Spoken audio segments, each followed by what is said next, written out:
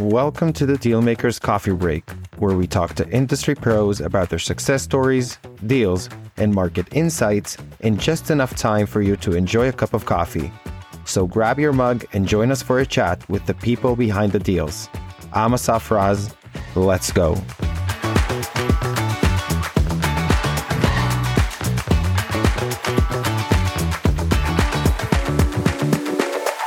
So welcome to another episode of the Dealmakers Coffee Break edition. This season has been crazy. We've had over 20 episodes already with some amazing guests. And today I have a guest that I've been wanting to talk to him for a long time. And I've been trying to communicate, and eventually we made it. We found a time to do this episode. This is Michael Salafia. He's in the National Retail and Net Lease Investments. And today he's the managing partner of Stacks Equity. But this guy has such a long list, such a great, vast history in real estate. So I don't want to take away from your moment. So Michael, please take it away. Tell us about yourself, your history, what brought you into real estate, and we can take it from there. Hey, Asaf, thanks so much for having me on. It's a pleasure to be on the show. So again, as Asaf mentioned, I'm Michael Salafia. I'm the managing partner and founder of Stacks Equity. And inside of Stacks Equity, we are a commercial real estate investment company. Our core thing that we do, we have a sale leaseback platform for single tenant net lease assets. So that's really our speciality. And inside of Stacks, we have an entire ecosystem ranging from Stacks Ventures, which is our private equity fund. Stacks Equity is our property company that we use for investments and syndication. And we have Stacks Real Estate, which is our brokerage arm, which we use for investment sales and some development work. All of these pieces all move together, right, to create what we do at Stacks. That's pretty cool. So what brought you into this whole investment space and specifically real estate? You've done all types of investments. So what specifically draw you into real estate? You know, I was kind of born into commercial real estate. My family had been commercial real estate owner operators for over 100 years. For myself, when I was first growing up and I was a baby, my parents and I lived in an apartment in a mixed use building, right? So we had our retail stores on the first floor and our apartments above that. And we had many apartment buildings and retail buildings primarily. When I was graduating college and entering into the workforce, it was in the midst of a financial collapse. iPhones had just come out. So I had pivoted into tech, because I was always very tech and design oriented. And I went on a long run there. And that's where I started developing my track record as a serial entrepreneur. I've done several startup companies, everything from Series A, Series B round to exits, tech companies. And I've got to spend a big chunk of my time living in New York City and doing a lot of consulting work for large firms. And that's how I started cutting my teeth in the net lease investment space. It was really working for REITs, and notably I worked for Moody's Analytics CRE for their analytics platform, and I got to work directly with their chief economist. So I truly got a very holistic approach to the industry, from the economic perspective to the bank's perspective to the LPs to the GPs, all the way down to the brokers. And after a while, I had moved to Miami Beach. And I saw that commercial real estate was huge and started doing some networking there. And it was a great place for entering kind of into the commercial real estate investment space. And it was a great time in transition. So I wanted to leverage all of my technology skills and deploy them in the commercial real estate market space to disrupt, to make a difference, to make profits. So that's what I did. I started off by joining Marcus and Millichap and became an investment sales broker. And after going on a great run there and really learning all of the ins and outs of the transactional side of the business, that's when I left to launch my own firm, Stacks Equity, as well as Stacks Real Estate and Stacks Ventures. That's awesome. So you're really born into it. I love those born into it entrepreneurs that are just have it in their skill set since they're kids. I feel like if you have it, you just have it, right? It's in your blood. It's pretty awesome. Right. And I tried to get away and it just drew me back in, right? But as a result, that's how I got the extra skill set. So it is that technology skill set that really sets Stacks apart from competition. We have our own AI program, right? And it's powered by a machine learning algorithm that helps us analyze and underwrite thousands of properties at scale. So we can move faster and process a lot more data than a typical underwriting team or a group of brokers or a analyst committee at an institutional REIT or something like that. You talked about a single tenant net lease properties, right? Which is what you're focused on today. Can you introduce us to this type of investment vehicle and how it works? Yes. So for those who are not familiar, the net lease space is a little bit different than typical real estate or typical commercial real estate investments. It actually falls under the category of alternative credit or alt credit, right? The key difference here is with single tenant net lease properties, they are developed into a bond-like structure for the landlord. So in simple terms, you have a property. Say it's a Wendy's fast food restaurant, right? I'll construct the building and then I'll bring in Wendy's and have them sign a 15-year triple net lease. The landlord will come in and buy the property, and they're buying the property not just based on the cost of the building or the value of the dirt. They're buying it on the net present value of the 15-year lease payments that are guaranteed by that tenant, right? And for these lease payments, the key distinguishing factor is that there are no landlord responsibilities in a triple net lease, in an absolute triple net lease. And there's many variations and exceptions, but in general, the idea is you're the investor and the landlord, you buy the property, and now for the next 15, 20 years, however much lease term you have remaining, you're getting a direct deposit every single month, right? So I'll challenge you all listening to this episode as you're driving around today, take a look at that drugstore on the corner, that fast food restaurant, the gas station, the tire changer, oil shop, even if you drive by a Dollar General or a freestanding grocery store. Most of those properties are considered single tenant net leased assets. Most of those properties are not owned by the corporation, right? Like the CVS or the Walgreens that have their sign on the building. Most of them are actually owned by institutional investment funds, primarily real estate investment trusts, or other private equity groups. And then many are owned by individual investors themselves and families. That's a pretty cool approach. So like you're securing or you're guaranteeing the income for many years to come, right? Which is probably also calculated in your underwriting and the performance of the asset right before you sell it back to the owner. Does that make sense? Exactly. And it's a very nice asset class to be in, especially for families and family offices looking to grow generational wealth. Typically, aside from institutions like large investors, capital enters into the net lease marketplace from 1031 tax exchanges. So the most common thing that I'll get is, hey, Michael, my family and I have owned this apartment building in New York for 50 years. We just sold it and we've gained $10 million in profits from the sale. So now instead of paying taxes, they can enter into a 1031 exchange and they can defer the capital gains tax burden by purchasing a replacement property. It has to be an income producing property. You have to consult with your CPA or tax professional to get advice on this. But it's a very nice move because basically they can, the investor can continue to build wealth without having that tax burden, which then they can pass on to their heirs without tax burden as well. I think that your specific asset class is one of the most unique ones that we've met so far in all of the episodes. And I think the reason is the fact that you're literally securing the income for such a long time, which provides a lot of, I think, peace of mind for any investor who decides to put his money into this type of deal to say, hey, I already have a tenant. It's a strong tenant. It's not someone that could disappear tomorrow. And he'd have his Wendy's or his oil shop or the CVS, right, for a very long time here. So that's pretty cool. I like it. And I'm sure also your investors like it too, when it comes back to returns and tax benefits. It truly is about that. You have to consider when you're removing the landlord responsibilities, right?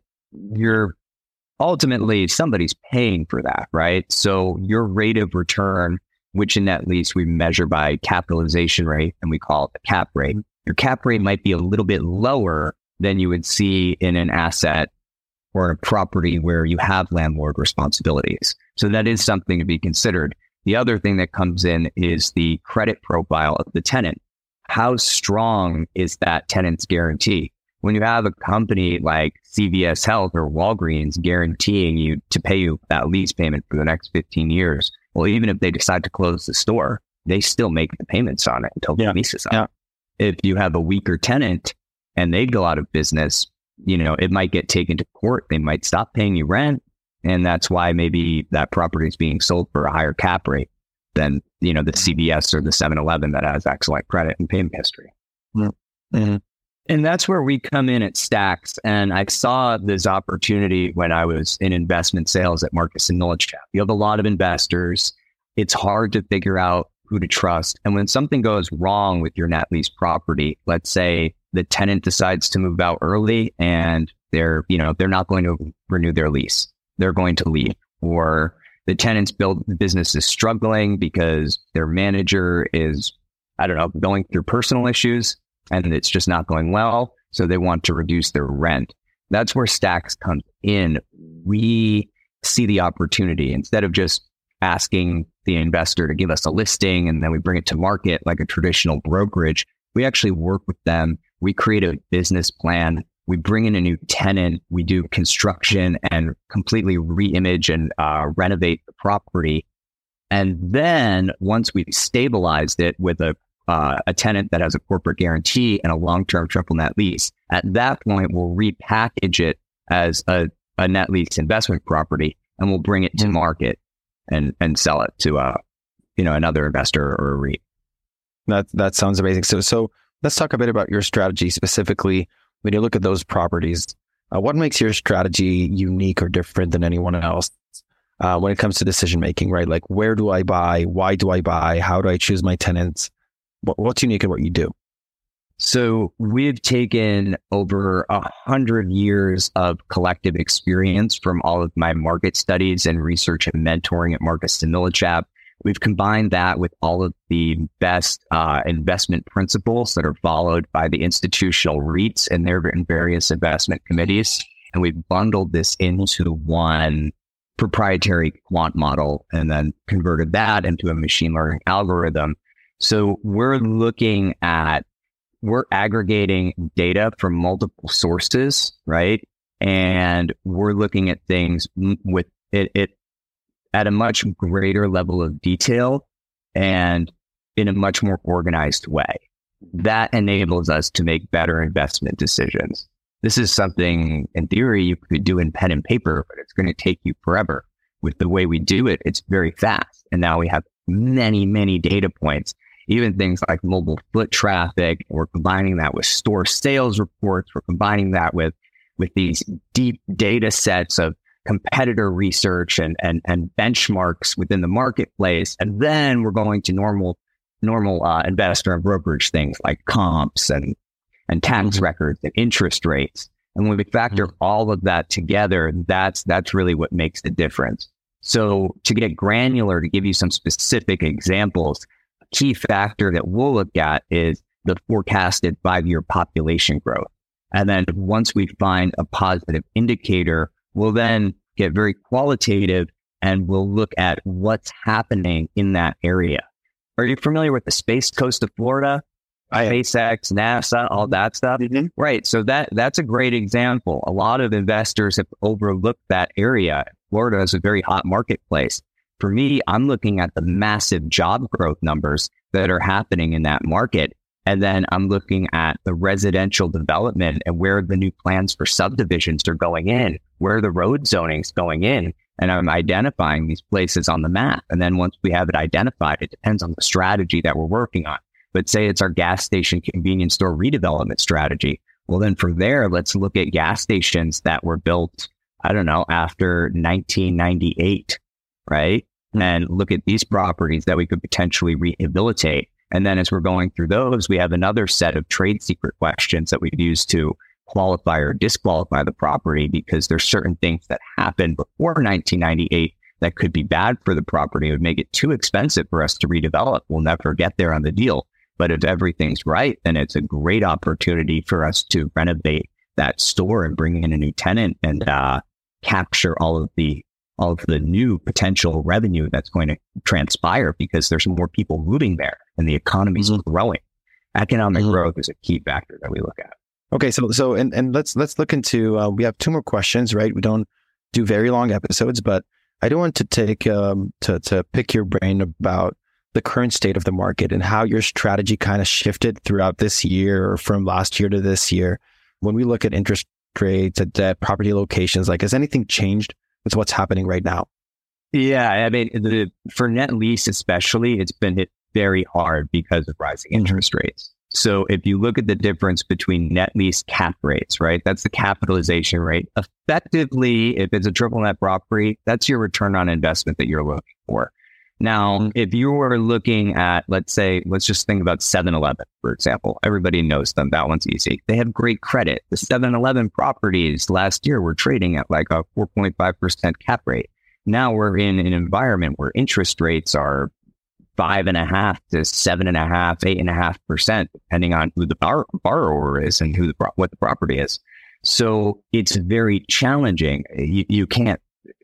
Why would anybody buy a property at a 4.5% capitalization rate if you can just buy basically for net lease, anytime the 10-year treasury bond, like whatever that is at, very rarely are you going to get a net lease cap rate go below the 10-year T-bill, right? So we're very, very sensitive to that.